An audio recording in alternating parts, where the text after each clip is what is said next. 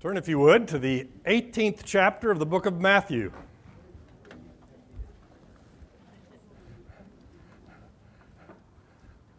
The play that my daughter and I are in did open last night, and someone in the class, who will remain nameless, did comment, "You're right, your part is very small."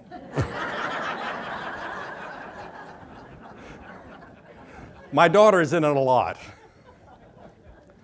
Last week, we finished off chapter 17.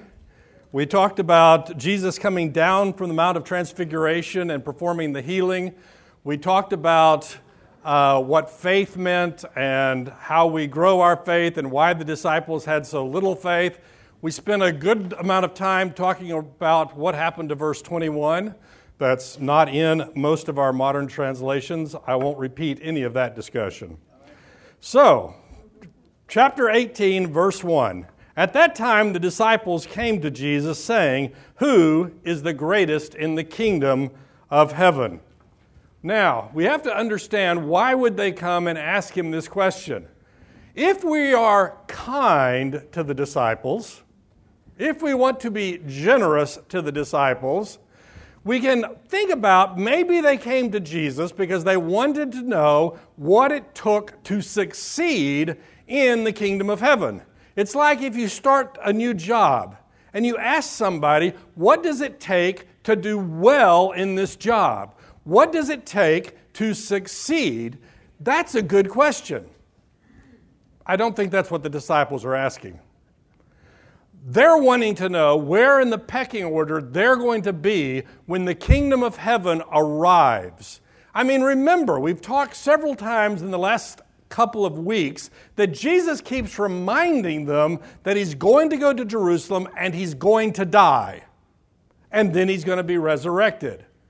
And you see in their minds, they're thinking, first off, it's, no, this can't possibly happen. No, we don't want this to happen. And Jesus rebuked Peter and said, "Get away from me because you're not thinking the things of God." But then you start thinking, okay, we've been following this guy. We've abandoned everything for him. Where are we going to end up when the good stuff gets here? When he is recognized as the Messiah, when he becomes the king, where are we going to be in the pecking order? That's what they're after. So they ask the question, who is going to be the greatest in the kingdom? And calling to him a child, he put him, the child, in the midst of them and said, "Truly I say to you, unless you turn and become like children, you will never enter the kingdom of heaven." And they're all kind of looking at each other like, what in the world does that mean? Isn't that the cutest picture you've ever seen in your life? That is our grandson. That's Micah. Was taken last week. In case you didn't know, my wife, this is my wife. She's back in class now. Yay.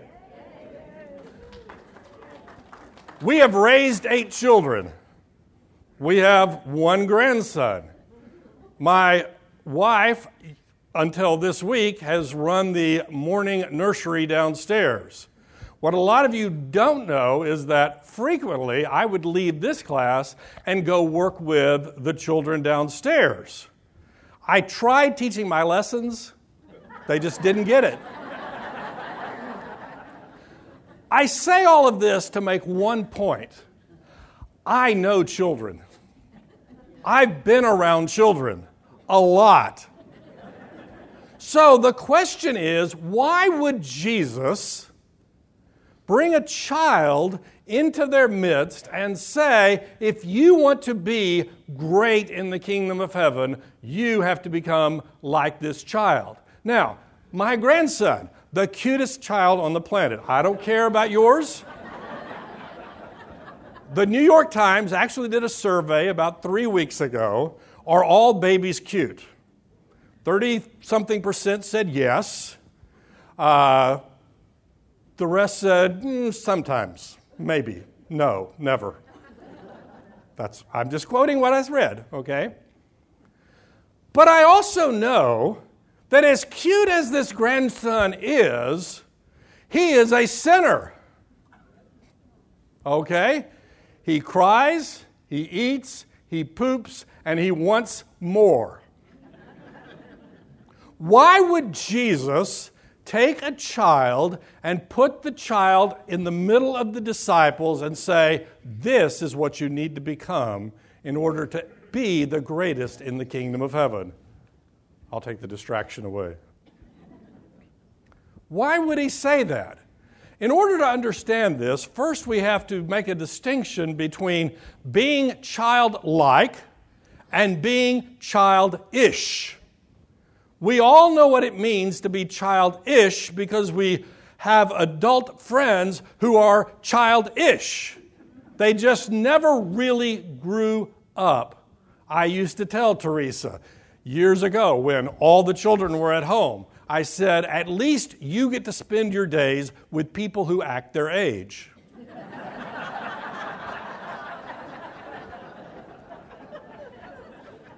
Just saying.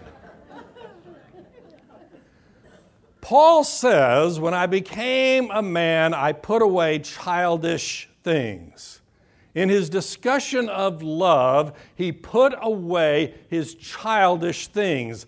This belief that the universe revolves around me and mine, and I want and I need, give it to me now. It is the sin nature.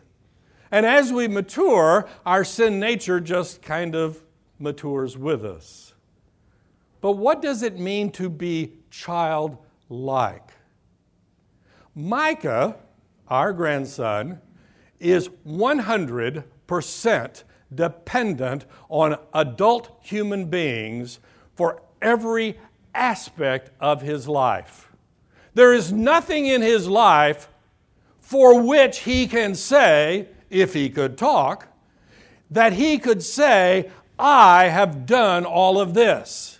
Yet we know lots of adults who will stand and say, I did it my way. I have accomplished all of this. Everything you see, I worked, I earned it, I did it, I am my own man. And the disciples are sitting there trying to figure out how to be the top dog. And what Jesus wants them to recognize, when it comes to your salvation, when it comes to being present in the kingdom of heaven, you might as well be an infant because you are doing nothing. The one characteristic that Jesus wants them to recognize in that child is the characteristic of humility. And you go, wait a minute, I've known lots of children who aren't that humble. They start talking and there's lots of me and my words, right? Whether they recognize it or not is not the issue. Well, it is the issue eventually. The issue is that they are totally dependent.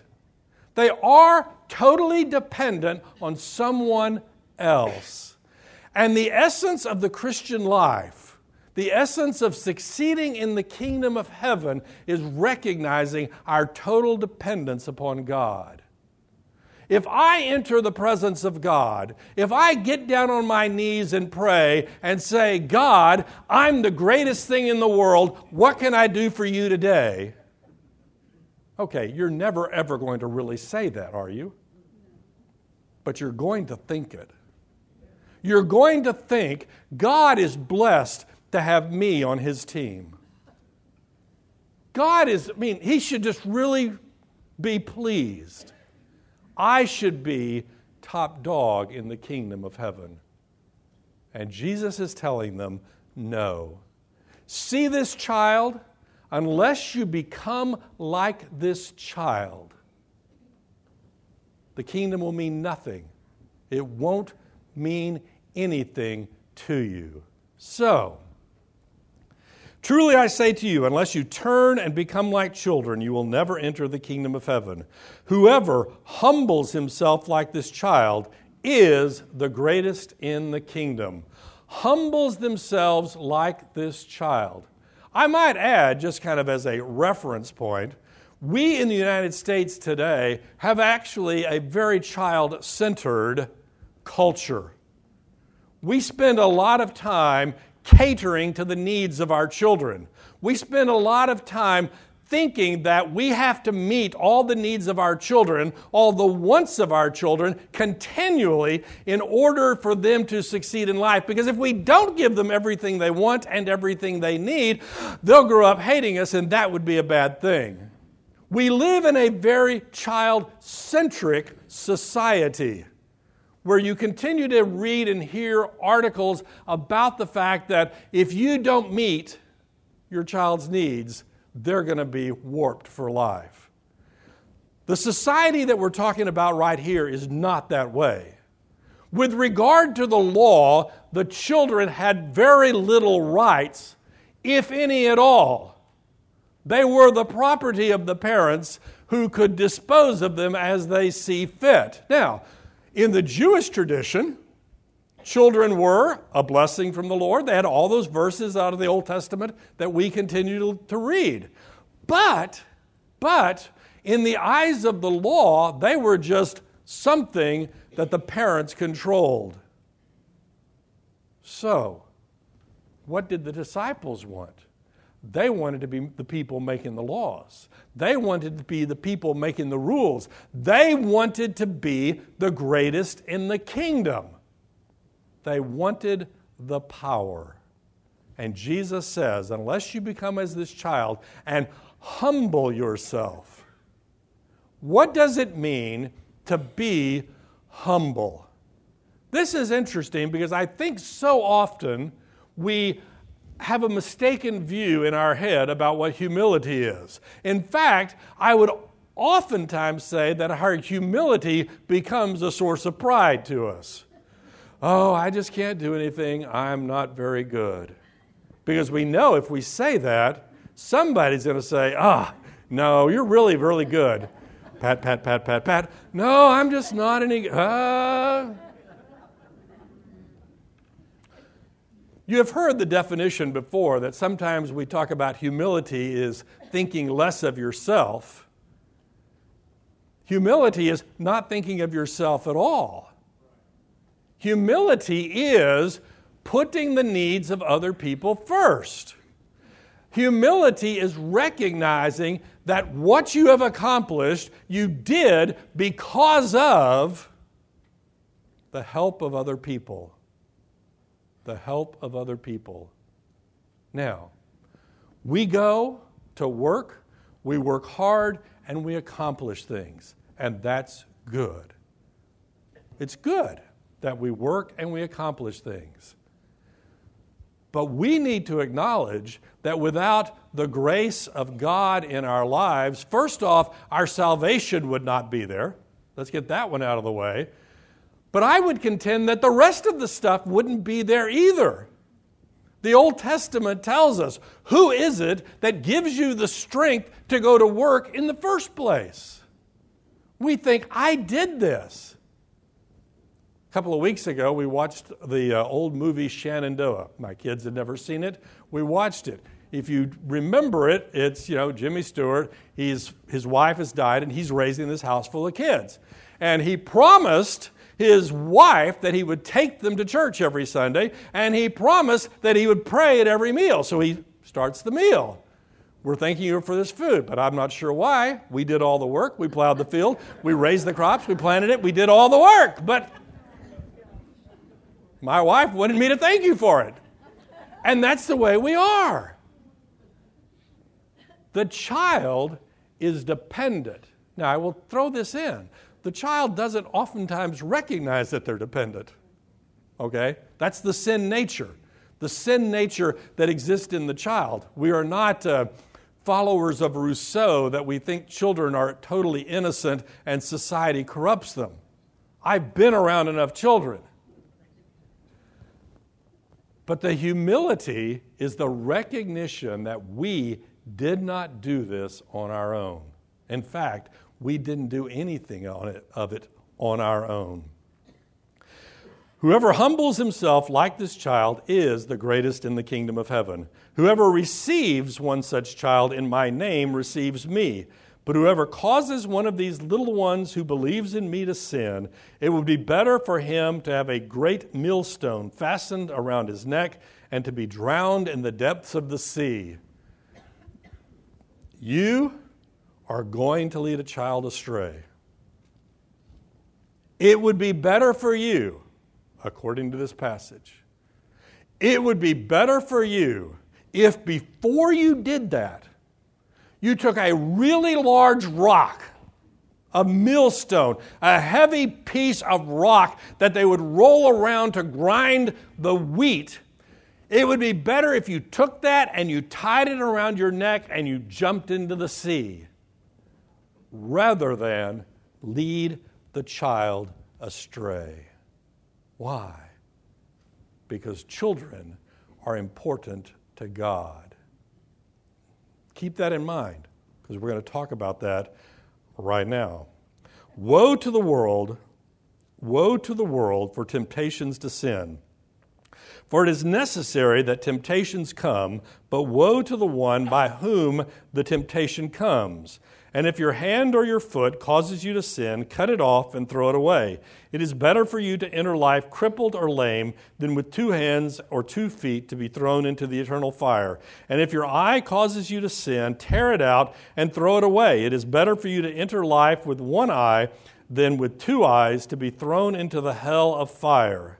See that you do not despise one of these little ones. For I tell you that in heaven their angels always see the face of my Father who is in heaven. We are talking about children, but we're talking about us. Specifically, we're talking about those that lead other people astray. This is actually an interesting passage here. We spend a lot of time, or we should spend a lot of time, talking about resisting temptation. I'm sitting here, I'm being tempted. How do I resist the temptation? We flee from the temptation, we pray for God's guidance, we ask help from the community of believers, etc., etc. We deal with temptation. We do not give in to temptation. But sometimes we forget that sometimes we are the tempter. You go, wait a minute, I've never tempted anybody. I've never dangled the poison in front of them and said, here, doesn't this look good? I don't lure children into houses made of candy so I can burn them. Good old Grimm's fairy tales, right? I don't do that. What does it mean then for me to lead a child or to lead anyone into temptation? So we're going to have a discussion about temptation. But remember, it would be better if you had a large rock tied around your head and thrown into the river rather than tempt a child to sin. This is an interesting passage. Woe to the world for temptations to sin. What is a temptation? It is something that is luring you, that is drawing you to commit some sin. We are not going to talk about specifics. We're not going to talk about when was the last time you were tempted, because I guarantee you, if you think about it, it was sometime in the last 12 minutes. You go, wait a minute. No, I wasn't. Think about it. We are tempted to sin. Now, remember what the Scripture says. God does not tempt us. We're also told that there is no temptation that Jesus himself did not suffer. So temptation itself is not a sin. I am tempted to fall into some sin. The temptation itself is not the sin. Yielding to the temptation is the sin. Was it Mae West or who is it that said, I don't like yielding to temptation, but what else can you do with it? Think about that for a while. Giving in to temptation is where the sin is. Okay? Woe to the world, because the world is full of temptations. You doubt that? Anybody in here for 1 second doubt that the world is full of temptations? You will drive home today and you will get mad at that guy driving next to you because, I have this joke with my daughter, okay, as I yell at the other drivers in the nicest voice possible. It is my pet peeve, right? You're driving in the left-hand lane, the speed limit is 70 miles an hour, and you're going 60. I don't care if you want to go 60, just do it someplace else. So I have a conversation with them.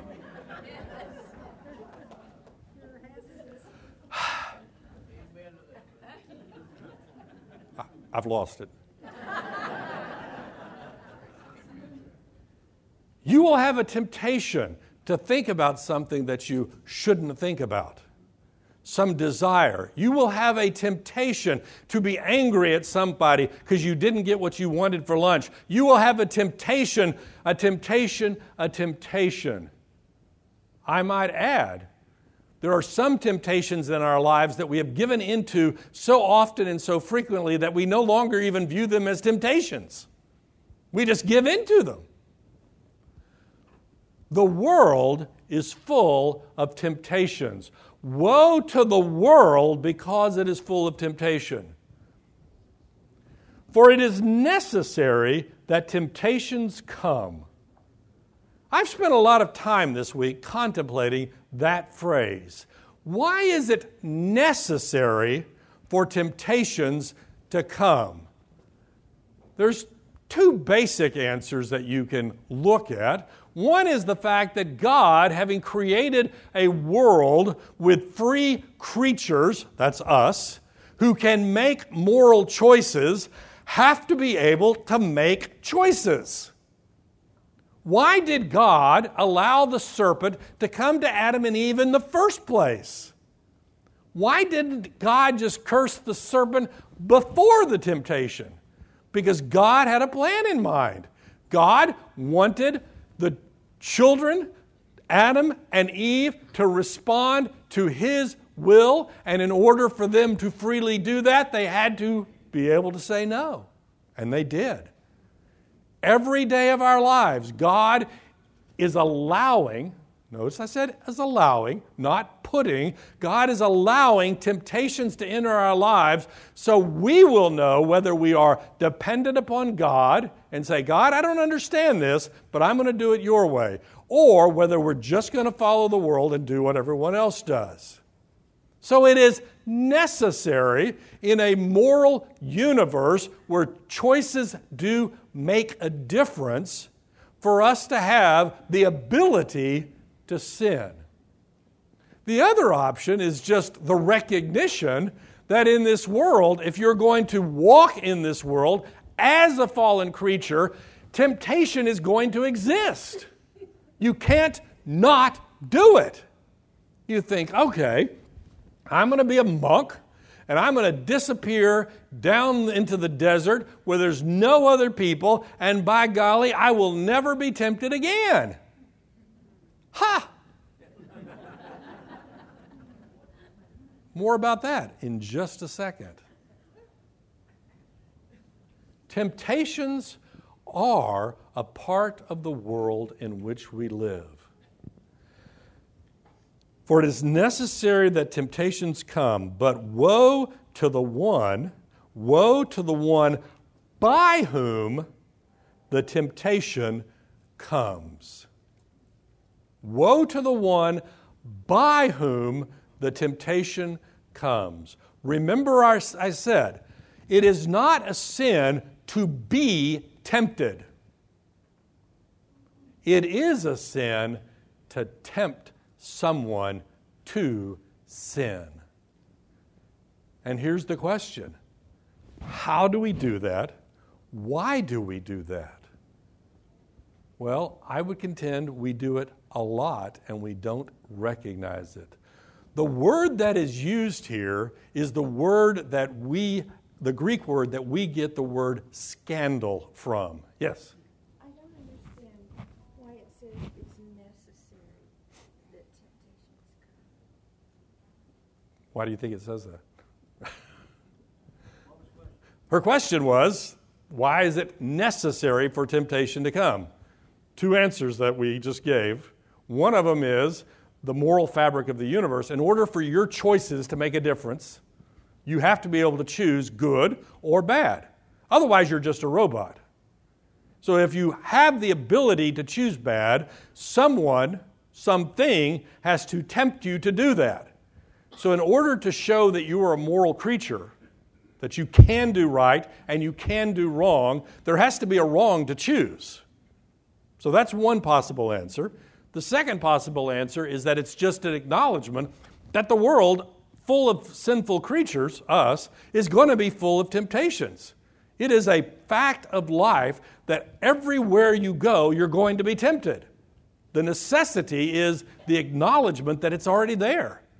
You cannot escape it in this world, or you'd have to leave this world, which would be heaven.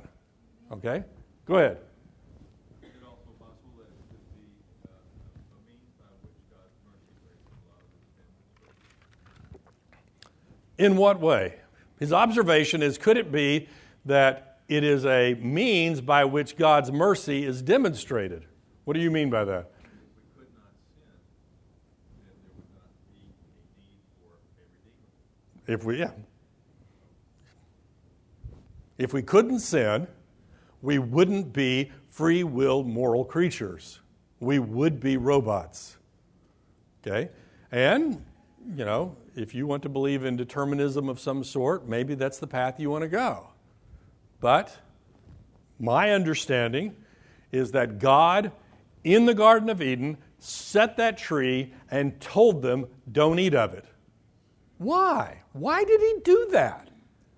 He gave them all this other stuff. Or if he was going to plant the tree, why didn't he plant it in Timbuktu, where they would never find it? But God wanted them to freely choose to follow him. And the serpent, Satan, came and tempted them, and they chose otherwise.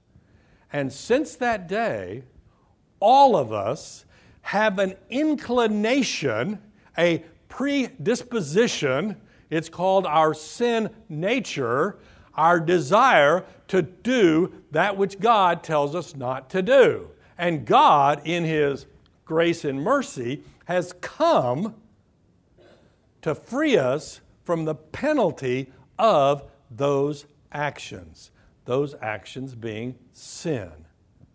Now, we're not talking about us yielding to temptation, though. We're talking about us being the tempter. And the Greek word that is used here is the word that we get scandal from. What is a scandal? If you look in a good moral theology book, you will see that I can sin in such a way that it affects only me. Or I can sin in such a way that it causes scandal by encouraging other people to sin also. They look at me and go, oh, he got away with it. Oh, that looks like that was fun. Oh, I think I'll do that also. And that's called scandal. And the passage here is telling us, woe to the world that temptation is in it. It is a bad thing. But, woe to the individual who brings it into a particular situation. So, we've got to answer the question, somehow, some way. What is it that we do that causes others to sin? Well, I've never done that. I would never do that. We have a very individualistic view of life. Okay? It's me and mine. Well, it's just me, actually. And what I do, I am an autonomous human being, and what I do shouldn't have any effects on any other person. What I do is my own business. I told you a couple of months ago, reading a interview with a female actress who will remain nameless because it's not important. And they just asked random questions, and they asked a question about pornography. And she said, well, it's okay as long as it's consensual. Now, I don't even know what that means. Okay? Did the person producing the pornography consent to doing it? Probably. I mean, there are cases where they don't, but let's assume that they agreed to do it. Did the person viewing the pornography consent to do it? Probably. We'll assume they did. Did the girl's father consent to doing it? No. Did the man's wife consent to doing it? No. Did the man's children consent to do it? Let's say he's not even married. Did his future wife consent to do it? No. Well, that's not their business. Yes, it is, because that pornography is going to affect everything that he does regarding sex for the rest of his life. What does that mean? That I can sit in this box and do things and they not have an effect on other people. He's a well-known pastor, and he sat down one day and wrote out a list. If I left my wife, here are the things that would happen. And he typed it up and he put it on his desk to protect him from sin. Why? Because our sins have consequences, and one of those consequences is the effect that it has on other people to lead them into sin. And one of the biggest people that we lead into sin are children. And that's this passage. That's this passage. At this point, I could launch into the biggest sermon imaginable about media, about movies, about books, and the image they portray about human sexuality, about what it means to be virtuous, and all of this stuff. Because I will tell you right now, we've totally messed it up. We, as adults, have totally messed it up. When we, as adults, do not present to our children what a virtuous life looks like, we are causing scandal. When we as adults tempt children to do things that they ought not do, it would be better if we had a large rock tied around our neck and we jumped into the river. That's what Jesus is telling us. But wait a minute. I want to be the greatest in the kingdom of heaven. And Jesus says, become like the child and don't lead the children astray. We could have a long discussion about the ways in which we allow sin in our lives to affect the lives of those that we come in contact with, which affects the lives of those who come in contact with them, etc., and etc., and etc.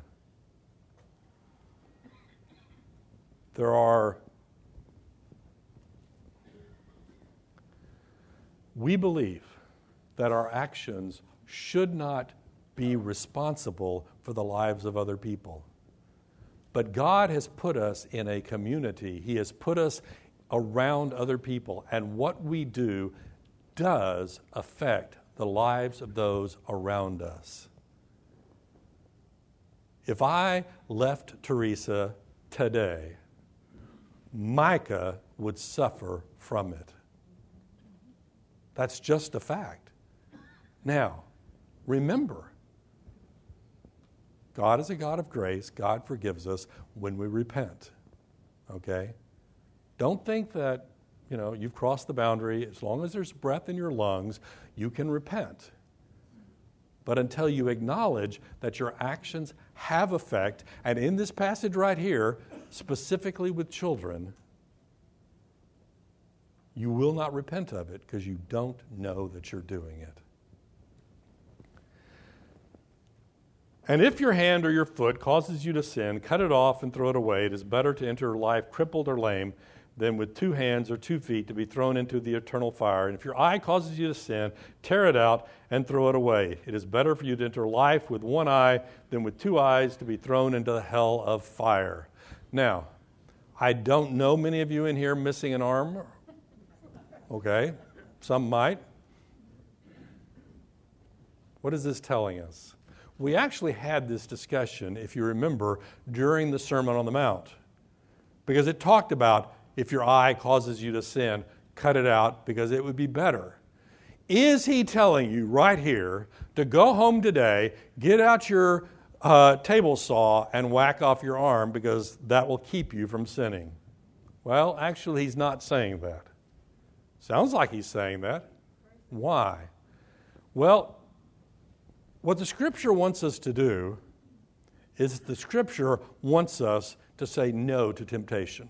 We're all in agreement on that, right? The Scripture wants us to say no to temptation, particularly in this case, the temptation to tempt other people. So, here's my question. How much effort are you willing to spend to say no to temptation? That's an odd question. Let me set an upper limit on this, okay? Be willing to cut the things out of your life that are causing you to sin if that's what it takes.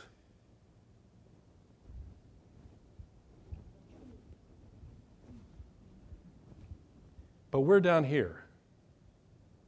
And the temptation comes, and we fight for about 4 seconds, and then we give up. I mean, what's the point, right?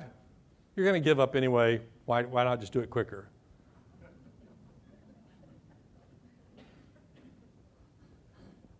I listened to the sermons from a singles ministry here in town that several of my children attend, and the guy was talking about pornography. And he says, after every sermon that he talks about it, somebody will come up to me, a guy, and say, I'm really struggling with pornography. And he goes, okay, give me your cell phone. He gives me his cell phone. He says, okay, I'm throwing this away. I go, no, you can't. I have to have that. He said, then you're not struggling at all. You're just giving in whenever you want to. Get rid of it. Throw it away. This passage is giving us a picture of the urgency that we should apply to dealing with the temptation in our lives.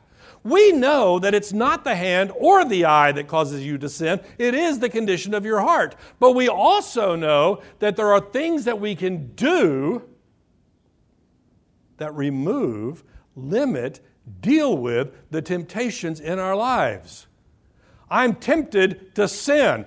Call somebody up, a strong Christian believer, and say, I'm struggling right now. I will not quite guarantee you, but I will give you a pretty strong guarantee that just doing that will put the end to a lot of stuff. Do whatever it takes. But I don't want to. You're right. I'm going on a diet. But before I start my diet, I'm going to stuff my refrigerator full of really good things to eat. I'm going to go down to the Cheesecake Factory and get some really large cheesecakes and put them in the refrigerator. And then I'm going to start my diet because, I need to be able to resist temptation. You're not that strong. He is telling us to do whatever it takes to deal with the temptation. I feel like leading a child astray. Don't do it. Millstone around your neck. Jump in the river. It would be better for you. Our problem is we don't think it's that big a deal. We really don't. We're too busy concerned about how to be the top dog in the kingdom. That's what we want. How can I get ahead? And Jesus says, be humble like the child. And whatever you do, don't lead that child into temptation. And if you think about leading that child into temptation, stop it. Stop it.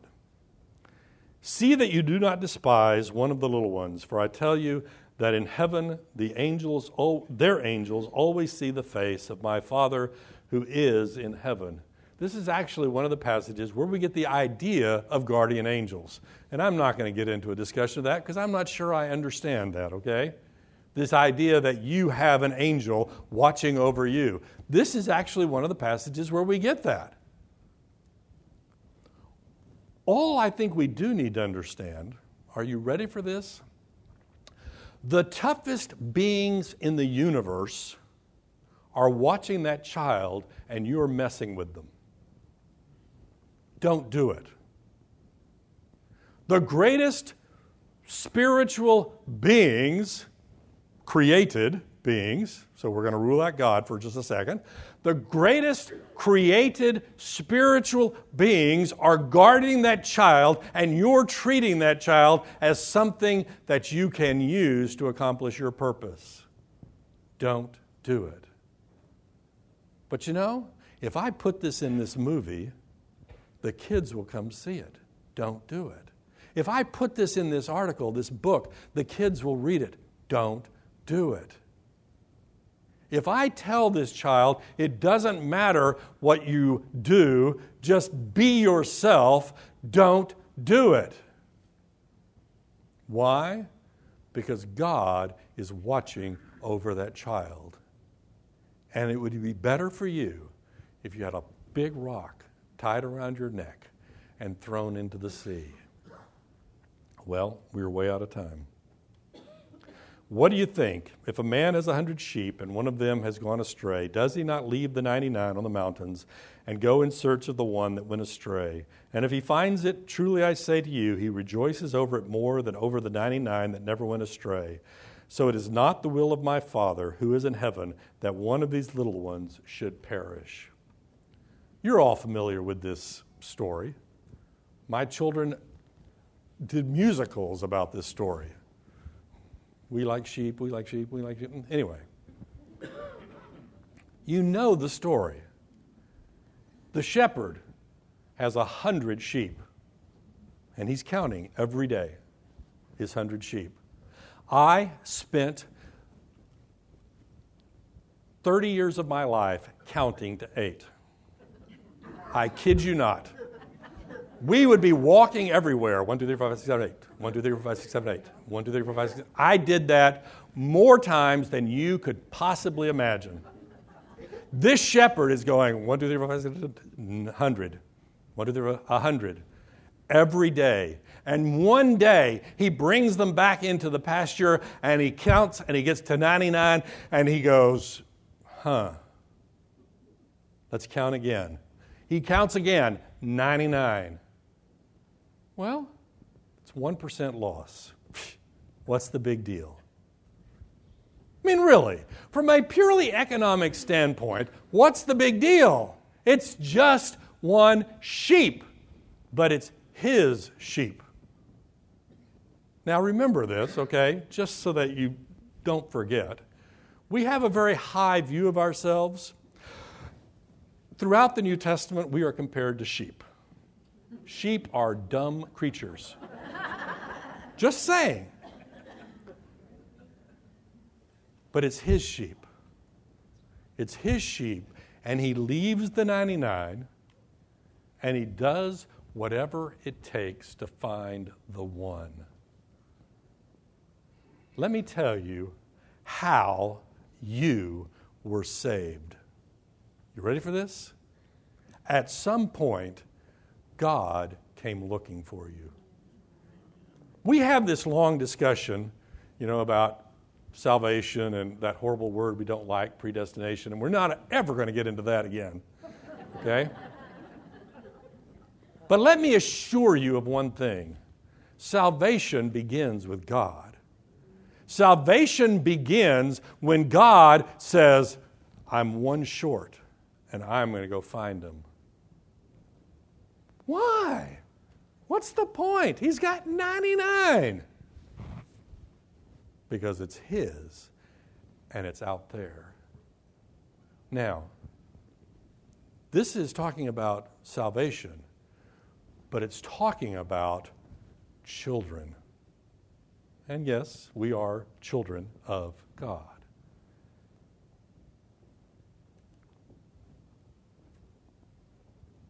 If your child was lost, what would you be willing to do? Anything, everything. What did God do for us? Everything.